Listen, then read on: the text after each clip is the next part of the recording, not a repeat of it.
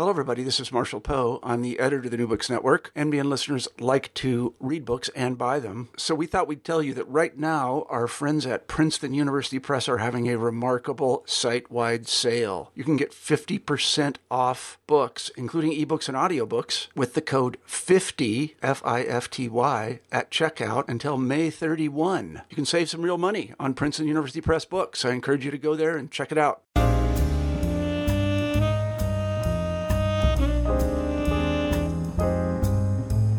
Welcome to New Books in African American Studies. My name is Adam McNeil, and today we have the esteemed opportunity to speak to Dr. Ashley Farmer, Assistant Professor of History and African American Studies at Boston University. Welcome to the podcast, Dr. Farmer. Thank you for having me. Yes. And briefly, if you don't mind, because we're talking to Dr. Farmer as well, because her phenomenal, recently published book through the University of North Carolina Press, Remaking Black Power, How Black Women Transformed an Era. And so that book was recently published once again by the University of North Carolina Press. And so, Dr. Farmer, before we get into the particular book, can you tell us a little bit about yourself? Sure. I was born and raised in Nashville, Tennessee. For college, I went to historically Black college in Atlanta, Georgia, called Spelman College, where I actually majored in French and minored in Spanish. So a little bit of a career switch to being a historian of African American history. But it definitely shows you that you can kind of take a winding road to kind of figuring out your interests. After that, I went to graduate school at Harvard University and got a PhD in African American Studies with an emphasis on African American history. And that is where my interest really in Black women's history started to blossom in intellectual history and social history. So I changed my focus a little bit to primarily focus on domestic activism in the 60s and 70s, and the product of which you see in the book. I love the historically Black connection there, because as I'm wearing my Florida A&M University hoodie where I graduated, so very good. And so while you were at Harvard, when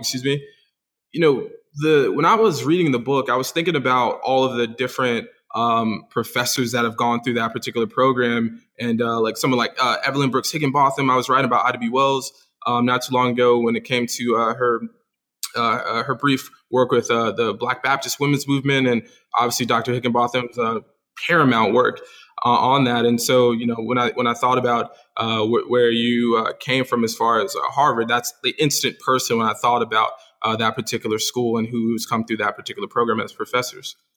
Actually, Evelyn Brooks Higginbotham was my advisor at Harvard University. And an interesting tidbit is that, she teaches 20th century African American history and African American intellectual history. And it was in that African American intellectual history class that I did a paper that ended up being kind of the fifth chapter of the book, in its earliest form.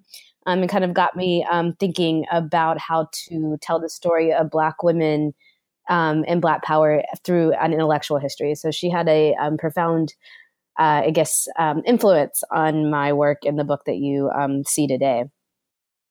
Very good. And also, before we get any further, the first thing that I thought about when I looked at the cover of the book was the outstanding cover art that you have on here, and on both sides. And I definitely have to say that was a phenomenal decision to put that, because it definitely puts a stamp on the book that you obviously have and the words that you have put together inside, because you definitely pack that big old punch with the particular cover art.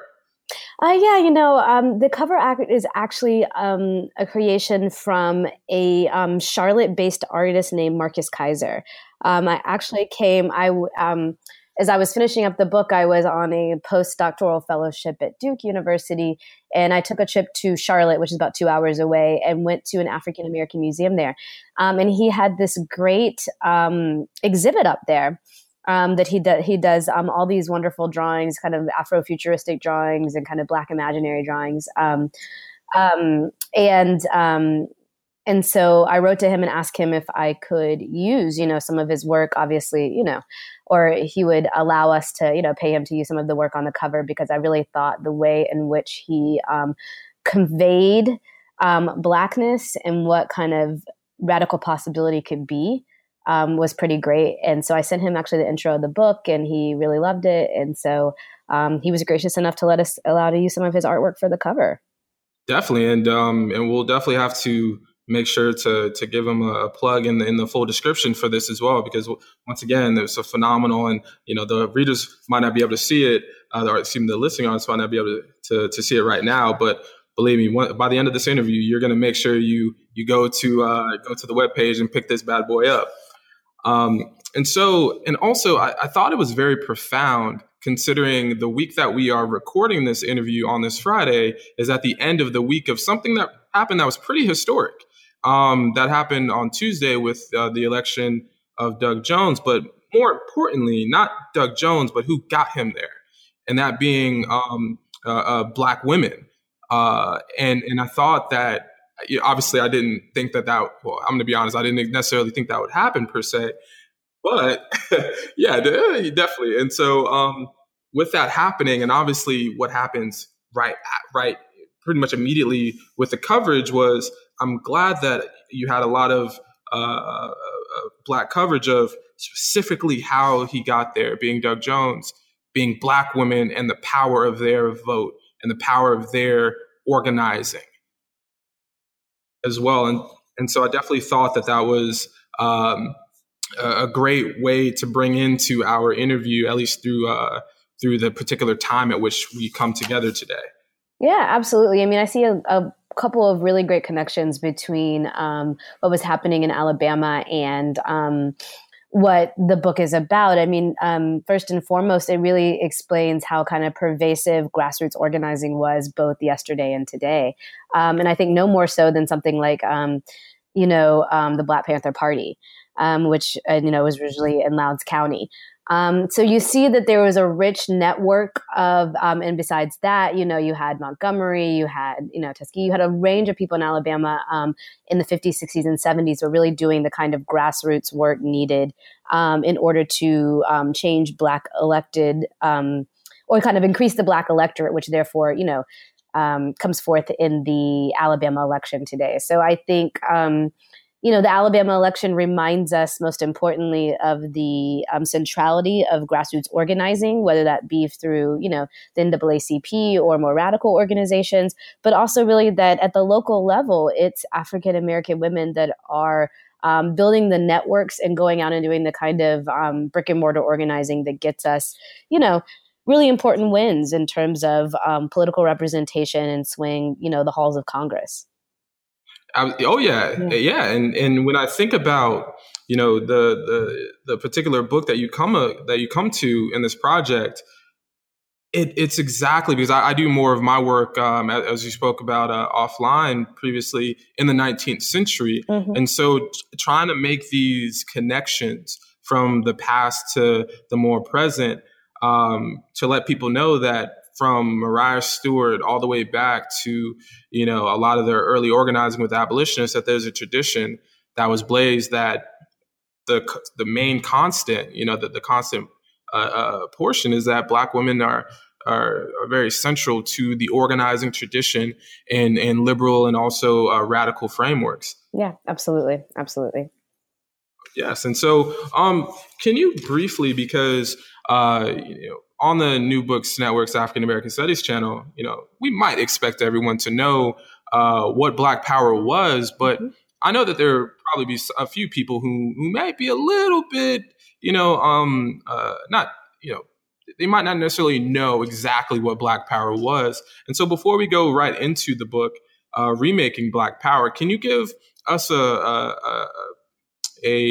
brief definition of what you would say the Black Power era particularly was, if you don't mind? Yeah, absolutely. So I think it's important to think about kind of Black power as a set of principles and ideas, and then Black power as kind of a form of activism or movement. So typically when we say Black power, we're talking about the idea of sometimes, but not always, Black separatism, but certainly Black self-sufficiency, Black community control, and Black self-determination. And these are ideas that people buy into certainly before and after the 1960s and 70s, but kind of a political ideology that we're speaking of. But we're also thinking about a Black power movement. When we talk about that, we're talking about largely the period in the 60s and 70s where African Americans en masse engaged in fulfilling or practicing these principles of, self-defense, autonomy, self-determination in concentrated ways. So it really did range. And one of the main goals of the book is to kind of give testament to the range of ways in which people enacted Black power, making sure that it wasn't one thing, and also explaining that women did it in very specific ways. So for some activists, it might be, getting rid or shedding kind of the Eurocentric markers of culture, whether that be names, dress, hairstyles, cultural practices like Christmas, replacing it with Kwanzaa, for example, and as a way to practice kind of Black self-determination and independence.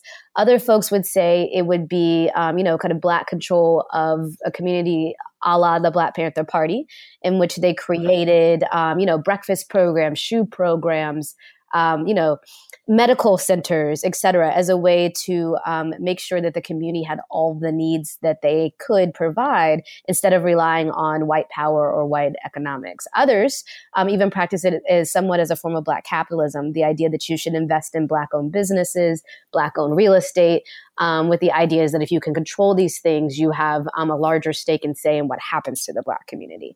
So I really want to emphasize that they're practiced in all these different ways, but at its core, historians typically talk about it organized around self-defense, self-determination, and community control. And I'm glad that you made that great preface about, trying to, I think, and in part the reason why I asked you to make your particular definition of Black power and kind of the different contours and the different definitions that other people might bring up. So like even the Black capitalism portion that people think about maybe with someone like a Booker T. Washington that would have gone a little bit further back at the turn of the century as a way of Black power, and that may be a function of it. But I'm definitely glad that you made the particular grounding for the audience, because I think sometimes when we talk about these particular eras, if we're working with different definitions, it's a little bit tougher to really go about and understand what the particular era was. Yeah, absolutely. And I mean, I think also one of the things that the book emphasizes is that, all of these kinds of ideas or kind of political ideologies have gender-specific expressions. So for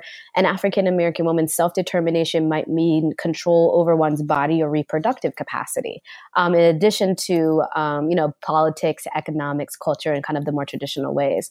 So I think it's important to think about the 60s and 70s as being a moment in which people are really thinking about what these terms mean and all the different ways in which one can engage in kind of empowering one's community and oneself, and all the different dimensions that Black people live and walk in, and are in this world.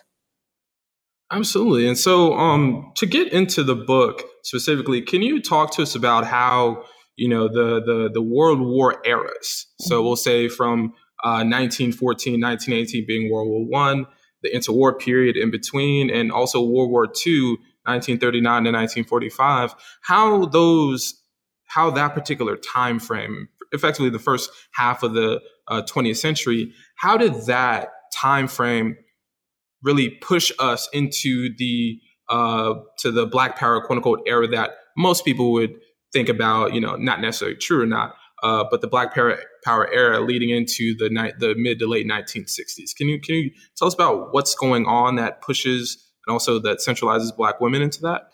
Yeah, absolutely. I mean, so, when talking about the earlier era, a couple key organizations come to mind. The first in, the 1920s would be Marcus Garvey's Universal Negro Improvement Association, which is the largest Black nationalist organization in the world, and nationalist movement in the world. And there, Garvey is very much talking about, Black separatism to the extent that it's possible, Black economic self-determination, Black political self-determination, and also kind of an early kind of iteration of what we would probably now call, Black is beautiful, in the sense of talking about Black people in their richness, in their beauty, both physically, in the richness of history, in their richness of culture. And many people, I would say that this organization, probably more so than any other organization, laid the groundwork for late 20th century iterations of Black power, which, would be kind of a brand of Black nationalism often.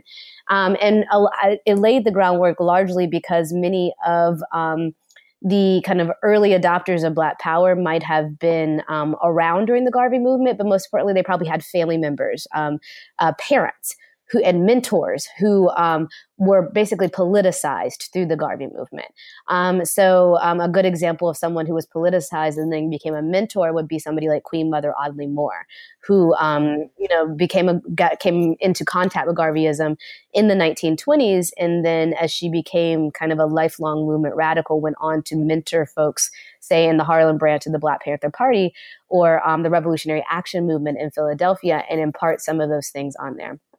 A second really huge influence in the, kind of early war and interwar era would be the Communist Party. We see for the first time the Communist Party making a concerted effort to incorporate African Americans into their ranks, and in doing so, develop specific ideas about African American oppression and liberation, which Black people flock to.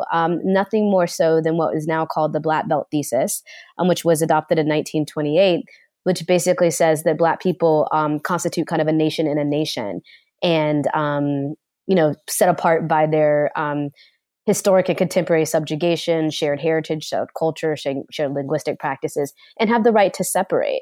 And while this is kind of a kind of ideological means, it attracted those who were interested in Garveyism. It also attracted those who were interested in self-determination and standing up for Black people.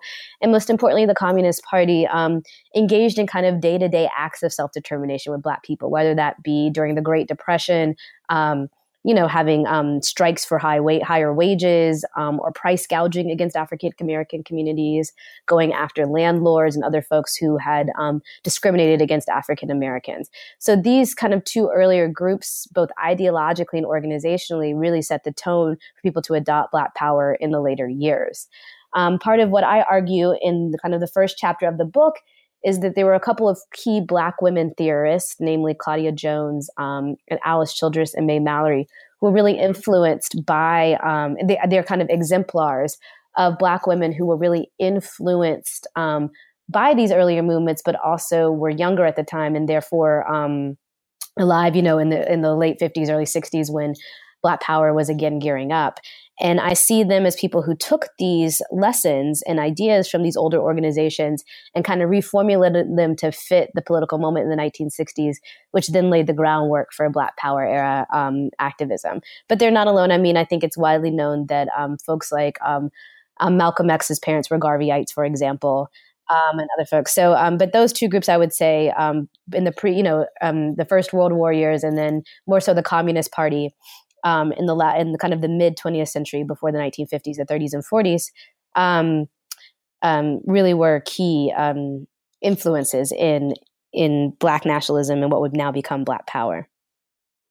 Right, and absolutely. And so when I thought about and when I was reading through your book, I think one of the most profound notions in this book that I had no clue about, and I thought, I'll tell you this, audience, I thought that I knew about the Black Power era, but no, yeah, definitely not. At least not as much as I thought.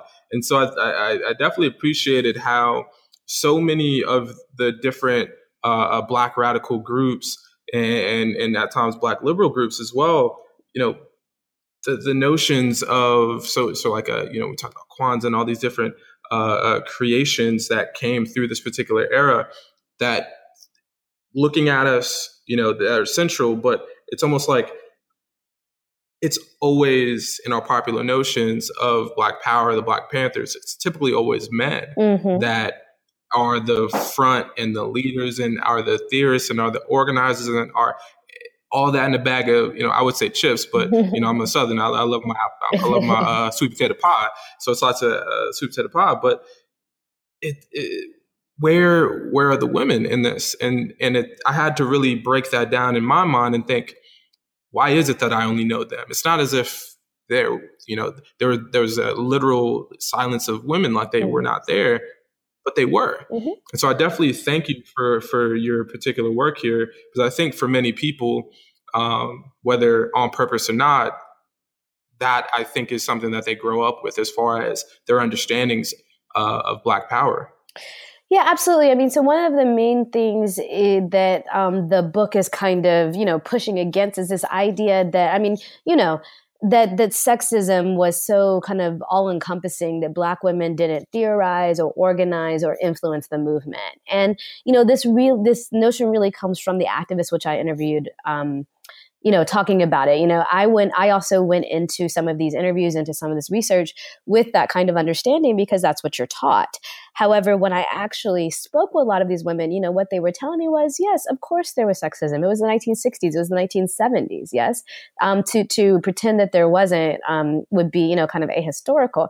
However, they did not view it as totalizing or as kind of all encompassing as we do today. And a lot of that is us putting on, putting our kind of modern day ideas about their lives back onto it. And then, when you kind of adjust your frame for that, you really do see that they're everywhere. Just really nobody bothered to look. To give you a really, kind of simple example is something like the Black Panther Party, which again is a largely, kind of in the popular and scholarly imagination, really is a male-centered organization. But you open up their newspaper, there's women everywhere in terms of kind of images. There are articles about women and what they want to do being a revolutionary woman, which I address in my second chapter. There's actual artwork by African-American women. And then there's also tons of articles addressing, reproductive justice, Black feminism, et cetera.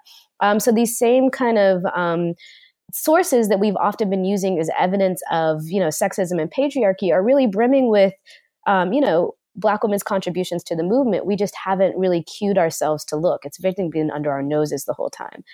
So a good goal of the book is trying to push against that notion and say, go back and look again and see what is really not there and what is really just kind of our cultural bias coming in.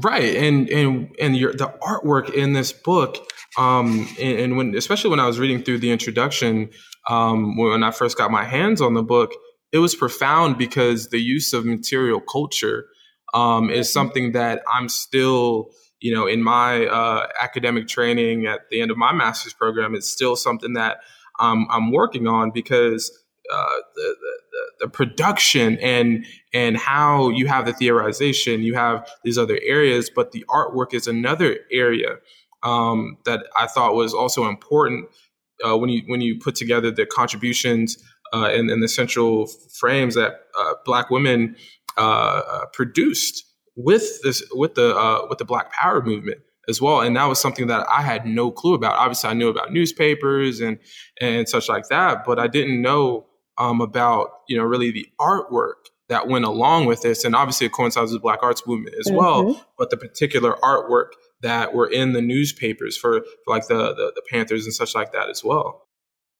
Kind of there's two goals in kind of featuring that in the book. One, like I said, is just to emphasize that this was that Black women were producing kind of a vibrant cultural, contributing to a vibrant political and cultural movement through their writing and through their artwork and through their speeches. But it's also kind of a pushback of this idea of kind of apolitical Black women or anti-intellectual Black women. There's a way in which we privilege only certain kinds of intellectual production as theorizing, or putting forth a set of ideologies or politics. And so in including, women's handbooks and including artwork and including women's columns, including, collages that they would publish, I'm really trying to challenge, what we argue as historians counts as intellectual productions, and therefore, as a result, who counts as an intellectual in that sense. That's huge because, as you talked about, you're one of your themes as a scholar is intellectual history, and I think that especially I've been writing about folks like Harriet Tubman and women of the 19th century, and how the intellectual production, and like you brought up, who gets to become an intellectual is something that's huge. And when I asked you to come on for the interview, one of the things I remember was I spoke about in an interview, not an interview, but an event that you were at the Schomburg about Fannie Lou Hamer, where I believe it was Miss Gloria Richardson was there, along with a couple other scholars and such. And so what I thought about was, this woman went through so much, and she was she's not your regular representative of the intellectual, right? But she was right there theorizing and right there with people that we think of as an intellectual, like a Stokely Carmichael or others, that she is the one that's introducing him to particular concepts and expanding his understanding of organizing and not just organizing from above, but with people. And I think that's, one of the quintessential things that we have got to kind of reframe about African-American history, in particular in African-American women's history. Really, the genre or kind of field of African-American women, intellectual history is dedicated to thinking about all the different ways in which Black people produce thought, and whether that be political thought, cultural thought, economic thought, et cetera. There really is a wide range of the ways we do it. And one of those things is that, we have to do it in the spaces in which we are allowed to do it. So sometimes it takes forms that are dramatically different from what most would see as intellectualism, in its purest form. But not looking at that and not acknowledging that is a huge detriment to understanding kind of the Black freedom struggle and really the African-American experience. I also think one of the things that we need to really start to account for is, the idea of intellectual influence. Many of these women, like you said, may not have had formal training and written every little thing down, but they were hugely influential on both major male and female figures that we kind of herald today. So I think that we've got to start developing more frameworks for thinking about how somebody's kind of ideas float around a group or a community and become, embodied in different activists, and really try to give them credit for that where we can. Absolutely. And I definitely get that coming from your book, because you speak about so many different areas within Black power. And you don't focus on men, but just to show people that as all of these things are going on, that there were Black women that were theorizing and really expanding the imagination of how, not just Black men get free, but the entirety of Blackness, which is something that a lot of activists today obviously are dealing with Black Lives Matter as a present day iteration. Yeah, absolutely. The book is focused, is kind of using the lens of Black women's best hopes about what freedom could look like and their roles within it, to talk about how they contribute to kind of an intellectual discourse and a Black radical discourse, but also how to show how they contributed into the movement by trying to embody, those ideals to the best of their ability. And in the process of having these conversations, both kind of what's the everyday role of Black women in Black power, but also, what does freedom look like for everybody? What does an inclusive version of freedom look like? They really did start to change, in many of their male counterparts' minds. We see, throughout the book, I try to mention moments in which you see men who would have formerly kind of articulated a more conservative or what would now be deemed sexist stance revise their thoughts. And also the moments in which you see, their male counterparts really support them in their visions of freedom. And I think that's important to show kind of, again, that influence and exchange that's taking place. But I also think it's really important for the study of Black men and Black power in the sense that some of our, kind of favorite leaders from that period are kind of ensconced in one idea way of thinking. Once they said one sexist comment, it kind of becomes their soundbite, or once they ascribe to something sometime. But like everybody, they grow and they change. And so by kind of, documenting that interplay, we can also see the ways in which some of the leaders who we, no doubt, were not articulating freedom in its purest or in its most inclusive form at the get-go, did learn to change their minds in large part because of these articles and debates and, stuff that Black women were having. So I think it also shows us, that people can change and grow when these debates are out in the open and when we kind of really theorize and work towards more inclusive understandings of Black freedom.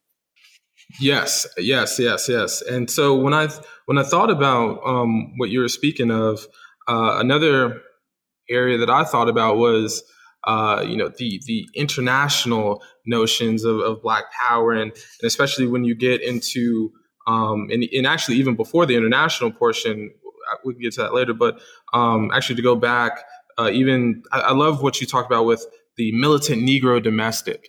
Because I think a lot of times, especially when a lot of us, obviously, we come and we live at, academic campuses, right? And so we have the organizing that goes on, and you're at Boston University, so you probably heard the news about, what was going on with the workers at Harvard, some of the organizing going on there. And so thinking about even on campuses, how we treat, to bring it more, I guess, to a current example, even of how universities and higher ed treat their particular workers, and how we might think of them as the people that we see cleaning the library or doing this and that, but that doesn't mean that they don't have that they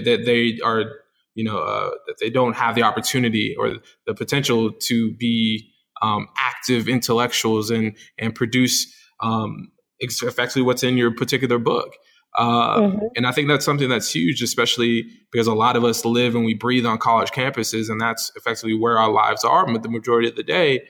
And yet we don't necessarily always think about in the contemporary of how other people can become theorists as well, and not only become, but actually are. And so that's really what I thought about when it came to the militant Negro domestic, to give one particular example. Yeah. So, just for the audience, the book opens around this idea that in kind of the post-war era, Black women were theorizing the idea or the ideal of the militant Negro domestic. And I argue that this is a way in which they're kind of constructing this political identity or this way of being a Black woman in satire, in political essays, in prison letters, et cetera. And they're theorizing Black women or kind of Black women's militancy in this way for a couple of reasons. One is, before 1965, most likely if you were employed as a Black woman, you were employed as a domestic. So it's a very, kind of universal understanding of Black womanhood. In some cases, especially in kind of the 40s and 30s, it really comes to stand in their work for kind of the meaning of being a Black woman. But also what they're doing is saying exactly what you said, that, these Black women who are cleaning white women's homes are the most racially, gender, and economically oppressed people. And so therefore, their visions of how Black liberation are the most militant often and have the most to offer for everybody. And so a large part of Black women's work in the 1940s and early 1950s was really centered around this idea of casting Black women and particularly Black domestic workers as politicized, very intelligent, and in some cases radicalized people. And I argue that they, framed them as, kind of Black-centered, very leftist in terms of their economics, and very aware of both national, international ideas, and very interested in kind of self-determination and self-sufficiency for Black people at home and abroad in a very real and tangible way. And I think this is important for exactly what you said, to understand that people are theorizing from all different vantage points in all different places in a society or kind of a social ecosystem, but also to say that, this kind of theorizing and the women who kind of embodied this idea of the militant Negro domestic really set the stage for Black power in the decades that followed. Mm-hmm. And absolutely. And so going into one of those decades, and when we look at even the theory of a Black revolutionary woman in scholars within the Black Panther Party, for instance, that was something that when I thought about, so like in my mind, to give you an example, when I think about the times from 67 to like 75, to give you what the frame of the second chapter was, when I think about that particular time, I think about, the Vietnam War stances that Stokely Carmichael and that Dr. King take up, and then obviously with the death of King, and I think about the movement with the Panthers, but also I thought about the feminist movement as well. That's growing, and the gender, the understanding of gender within a lot of the organizing is expanding as well, and they're not independent; they're happening together. And I didn't really think about that until I read Remaking Black Power, and I guess in effect that was the point, remaking it in my particular mind. So I see what you did there, and so definitely that was a tremendous contribution.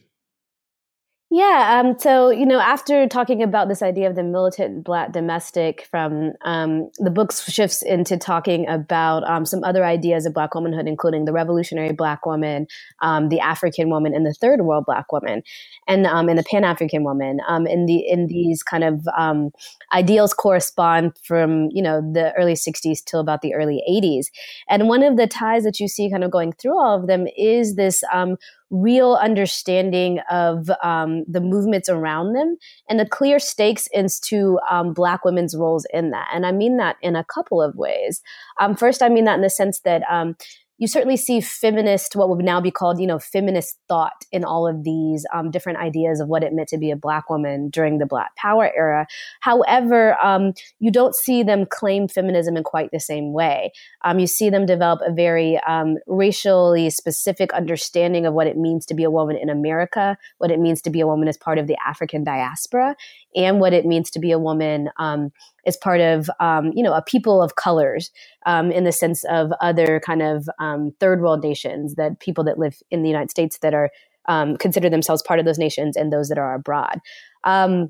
When you see them integrate that in there, you also see them have a really very internationalist sensibility, this idea that their fate is linked not only with other Black people within the United States, but also in Africa, Asia, and Latin America. And I think that all of that kind of feminist sensibility and that kind of internationalist gaze that they all, incorporate into their political thought is really a product of being influenced by, and in the middle of all of these movements taking place at once, and trying to really figure out, where do Black women stand and where do they as people stand in navigating the politics of each of those. When I thought about, like you were saying, like with the expansion of this particular time, it's something that I think that people don't necessarily equate with this time frame, but it was such a radical time, and obviously, as I wasn't alive around that time. I wasn't even a thought. And so when I try to think about, and maybe this is more present, is try to bring things in the contemporary of how you can bridge the gap, especially with my work in public history, and trying to let people know that there were people who were continuously in all of these particular movements. As we opened, talking about the election of Doug Jones, for example, there's always these Black women who are, not these, but Black women in general, who are continuously pushing movements to expand their vision because, as a Black man, my focus, you would think, is just about racial issues, right? That I'm not necessarily bound, obviously, to the gender constructs of the day. But what you show is that these, the women that you speak of in your book are the ones who are pushing these organizers, these organizations and traditions to expand their understanding of Black freedom. And obviously that's something that, all generations have to deal with. Yeah, absolutely. I mean, I think that, going back to this militant Negro domestic bit also always is this idea that, Black women typically are the most exploited. So to understand if we really grasp all the different ways in which they're experiencing life and come up with a political theory and an organizing strategy around that, that really does benefit those who may just be experiencing economic oppression or racial oppression or the intersection of race and gender oppression, et cetera. And so you really do see them at each point in the book saying, we are very much interested in the different political ideologies or different interpretations of self-determination, self-sufficiency, and liberation. However, we'd like to expand those to be more inclusive because of the ways we have to navigate the world as Black women. And in doing so, you can have a more encompassing notion of freedom. I mean, it's also a critique to say, you can't only want part of the Black community to get free. Either everybody's on the train, and like I said, it benefits everybody to be on that train, or you're going to leave some behind. And if you are practicing that kind of exclusivity, you are playing into the hands of the power structure that you're trying to defy, in that way. And I think they were really trying to get that across. Yes, and the immediate thing that I think about is that clip of Fannie Lou Hamer. I think it was from the late 60s, where she spoke about like the American flag and how if you don't let, if you ain't gonna let us have it, being freedom, if you ain't gonna let us have it, we gonna take it. Because and if effectively, if you don't let us have it, we're also gonna tear it up. Right. And so, and this is something that I think about as well when it comes to, when it comes to rebellions. Why are you burning up your own neighborhood? Why are you burning up your property? Well, there's an interesting relationship with Black people because they're the only group of people in this country that were literally property. And they were descent from people who were property as well. So there's a particular relationship there.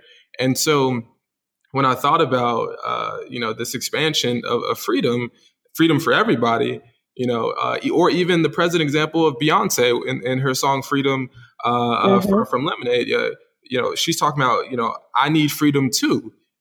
So we're talking about freedom, and yet Beyonce is still talking about, I need freedom too. And that's something that is very important to our understanding of freedom and the limitations on it as well. Sometimes not necessarily imposed from outside, but sometimes from within as well. You keep seeing that idea come up is that, we've got to have a much more all-encompassing understanding of freedom. And it seems to be the main challenge, in all dimensions, not just, we talk about the exclusion of, LGBTQ folks, we talk about the exclusion of trans folks, whatever that is, you cannot, pursue freedom on the backs of someone else. And I think, we're really attuned to it in terms of the man-woman dynamic. But the key now is for us to continue to understand all the different ways in which Black people just experience life and make sure we're coming up with the most encompassing things. And this is where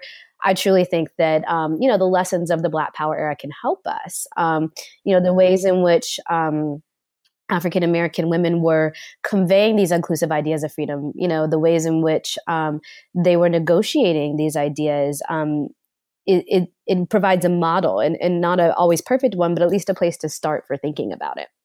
Exactly. And so, we have friends and colleagues, around who are activists and such like that. And so I let my social network know that I was interviewing you. And so I had a number of people who were definitely interested in this interview. And I think that, I was listening to like an interview that Mark Lamont Hill was talking about one time, and he was talking about how, a lot of organizing now doesn't necessarily have as much of the reading element as well to be able to understand how we can better organize for the future. That yes, we want to learn and we want to be able to create our own, but also that the past does have something to tell us as well. And so I definitely think that this is a book for all kinds of audiences, but I definitely think specifically those who are organizing and who are engaged in struggle in the contemporary sense. I definitely think that this book is in part a manual of expansion is into trying to expand our freedom dreams effectively. I think you raise a really good point. I mean, a lot of people think about Black Panthers with a gun, but, before you could ever get a gun in the Panther Party, you had to go through political education and you had to read Black history. You had to read political theory, Frantz Fanon's Wretched of the Earth, right? You had to, and there was continual study going on to accompany your organizing. So you had an idea of what you were trying to achieve and kind of what you were up against. And sometimes, it didn't go well. So I think, or as good as it could have. So I think, history offers us a lot of models of, ways that we could organize that we don't have to reinvent the wheel, but also, hopefully it can teach us some of the pitfalls to avoid as well. Exactly. And I think that last portion is exactly the point, is that we don't want to continuously, and, it sounds like the old broken record of sorts, but you don't want to continuously say that, we're recurring areas of the past. That no, like we need to actually rectify those fissures, and we always have an opportunity to. But like Black women have always shown us, we have to show the mirror to not only America, but at times to ourselves, to be able to say that yes, we want freedom and we want it now, but we also need freedom for everybody as well. Absolutely. Yeah. And so also when we think about the international struggle, because obviously people who might have seen like Stanley Nelson's documentary or the Black Power mixtape as well, you would see that, the Panther Party had so many different iterations throughout the entire world. And once again, Black women are engaged in that struggle and are theorizing around that struggle too. So would you be able to tell us about more of the international area of the struggle as well? Yeah, absolutely. I mean, it was because it was such a time in which a large amount of what we would now call third world countries were getting their independence from their colonial powers. I mean, people really did believe that they were living in a moment of kind of the degeneration of white power and the rise of Black power. And you see that in very real, tangible terms in terms of African nations becoming free and establishing themselves as separate nation states. You see that with the Cultural Revolution in China. You see that with revolutions taking place across Latin America. And most people in the Black Power era certainly understood that these struggles were linked and they were important and had important implications. And most of the time they saw themselves as part of, the U.S.-based part of a kind of broader international movement. So that spans a lot of different ways. For example, what I talk about in chapter 1, with the Militant Negro Domestic, you often see domestic workers and folks talking about decolonization because it's the 40s and 50s. And how should Africans govern themselves in certain ways? In the Black Panther Party, they had international chapters that were in Europe and parts of Northern Africa. And their leaders also went on, large international tours in which they forged connections with other revolutions taking place, particularly in Asia, and brought these lessons back to America to talk about what can we learn from each other and how can we be in solidarity with each other. There were also very real tangible kind of meetings, which I talk about in chapter 4, with something like the Sixth Pan-African Congress in 1974. And this is, there were Pan-African Congresses for most of the 20th century, but this was the first one held on African soil in Tanzania. And this, brought literally hundreds of people from across the African diaspora, Black Americans being the largest contingent, to really chart a course for the diaspora in this idea, in the 70s, with this idea that we had all of these self-governing African nations coupled with a movement taking place in places like, the U.S., also in, London and Great Britain, et cetera. And so I think what you walk away from is seeing that Black women across the political spectrum and across organizations were very much, and across time periods to a certain extent, were very much interested in the international implications of Black power. And they saw themselves as, part of a global kind of empowerment movement. And they were interested in meeting and communing with people to help mutually, support movements at home and abroad.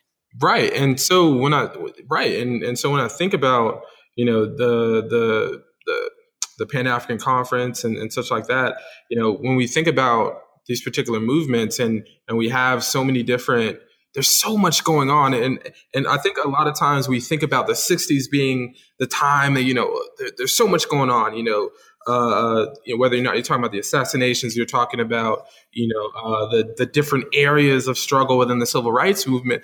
And it's almost like we skip the 1970s and just think it just goes into, the Reagan era in the 80s and the Thatcher era as well in the 80s. And you push towards Clinton and then magically you have President Obama. But there's so much that happened in the 1970s that I think we really fail to situate the 70s as an important time of struggle, that, you have the first decade of Black people being able to go to, predominantly white institutions, and you have the creation of Black studies and all these different things that Black power is engaged in, right, as well. And so, and even it's funny, I didn't even think about that until literally just this interview.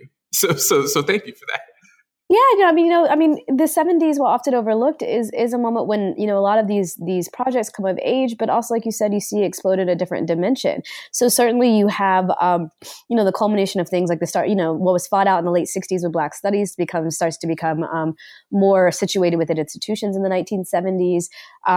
Black power has to reach a certain kind of, apex in order to have something like a sixth Pan-African Congress where everybody's coming together to do that. I also think it's really important to think about the 70s as a moment both internally that had great culminations of Black power, one of them being the Gary Convention, where really that was an unprecedented meeting of Black people across the political spectrum trying to chart a way forward in terms of Black politics within the United States. So, the 70s is really when you see a lot of these kind of major summits of people saying, okay, we've gotten, kind of our bases of organizing taking place in our respective cities or countries. How then do we come together to build a national and international agenda around what we're doing? And, there were successes and failures with it, but it's a really important thing to think about in terms of kind of Black power's, maturing as a movement. Exactly. That the maturation and also in kind of ways, the institutionalization as well. Because it's almost like, sometimes people wonder, once you almost not like the end of activism per se, but you see this actually with a lot of folks who were active in the 60s, and then they have these, political careers in Congress and in state legislatures and such, that they had been fighting, in part, particularly sometimes outside of the system, but they had a particular radical political tradition that they were pushing. But once they become institutionalized, then, that radicalism starts to push into other areas that are not exactly radical, shall we say. Yeah, there's actually a great book about this called Revolutionaries to Race Leaders that really speaks about kind of this turn. Because you're right, in the 70s and early 80s is also when we see, kind of the wave of, local level, at least Black politicians. You get the rise of somebody like a Shirley Chisholm running for president, you also see even the Black Panther turn towards kind of local electoral politics in the 1970s. And there's some, and people, a lot of people say that this is kind of, I guess a de-radicalization, as you were, of Black power. Some people say it's the culmination of, grassroots work to be able to, be the mayor of a city that's predominantly Black, or, be the city councilwoman of an area that's predominantly Black, because then you really have reached power in that you can control things. So this is something that's a really ongoing debate. But I do think that, I think that for me in particular, I really think that a large part of the 70s is certainly this kind of move towards electoral politics, but also this really kind of Pan-Africanist or third world impulse abroad that people often overlook. Mm-hmm. Yes, absolutely. And I think that, especially going into the final chapter of your book as well, you bring up obviously what's going on in the late 70s and going into the 80s. And I think a lot of times, if we talk about institutionalization beginning in the 70s, it's almost like the 80s is the first decade, really, it's not a set process, but it's you don't necessarily think about radical movements as much, though obviously they were actually there. Mm-hmm, absolutely. And this is another example of where you've got to have a broader understanding of who Black Power actors are. If you're looking at a certain set of Black men, then yeah, the movement's going to look one way. But if you're looking at, for example, in the last chapter, the Third World Women's Alliance, which was a Black and then eventually women of color group, well, then you see quite a different radical impulse than that of you see when looking at some of these major groups. So, again, one of the goals of the book is kind of to say when we broaden our view of who Black Power actors are, what Black Power means and what kind of political ideology and theorizing means, you see that these radical impulses really do extend far past when most people kind of mark the end of Black Power, as it were. Mm-hmm. Exactly. And so definitely that definitely brings me up to trying to continuously push. So I think sometimes and I'm speaking for myself in this way, you have opportunities every day and throughout your life to really push your politics, but not only push them, but try to hold yourself to them. And I think there's always times to continuously push yourself. And you have examples, particular examples in your life where you're able to say that in this moment, I had an opportunity to actually not only voice my politics, but live them in real life. But in many ways, as I found, that's much harder. And so this book, for me, is definitely, as I've read it, it was definitely one of those examples of that push to, when I speak about particularly the Black Power movement and such like that, to people that I know and such, because there's always ways to really try to push our particular politics. And your book provided that impulse for me. So I definitely appreciate that. That's very kind of you to say. Yes, absolutely. And so in the final couple minutes that we have you, would you be able to tell us, what else you might have as far as new scholarship that you're working on and other areas of work that you have as a scholar? So, I do a lot of work with the African American Intellectual History Society, shortly known as AAIHS. This is an organization that produces a blog called Black Perspectives, which almost every day we have a collection of historians writing about Black thought and Black politics from their particular vantage point. I usually write about, Black women in grassroots politics and theorizing, but we have folks that write about diaspora, Black feminist politics, early American politics, you name it.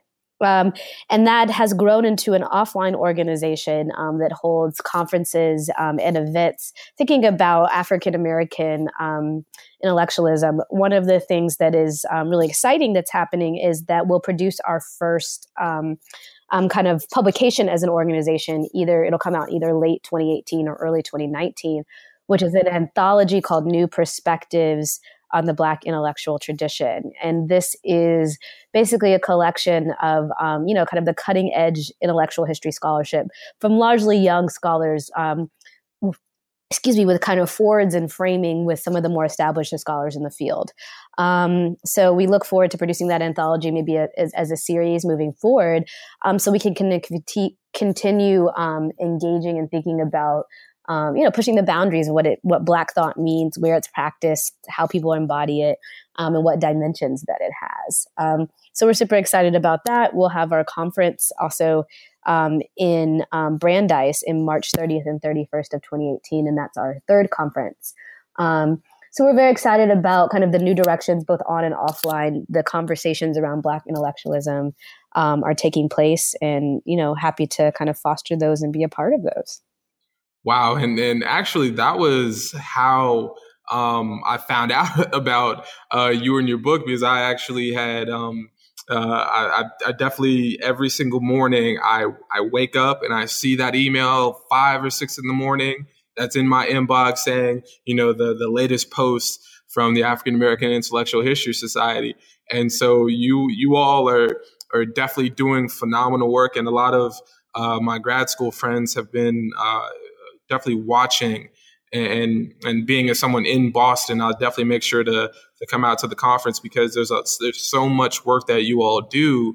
But the greatest thing is you all are so young as an organization, that in a society, that it's just exactly. And I think that's the part that is so exciting, because there's now this new group of scholars who are using, technology and using the internet really as a way to continuously push scholarship and to really expand also what in the academy is considered as important work, which is, I think, continuously a question and an expansion that Black scholars have always done.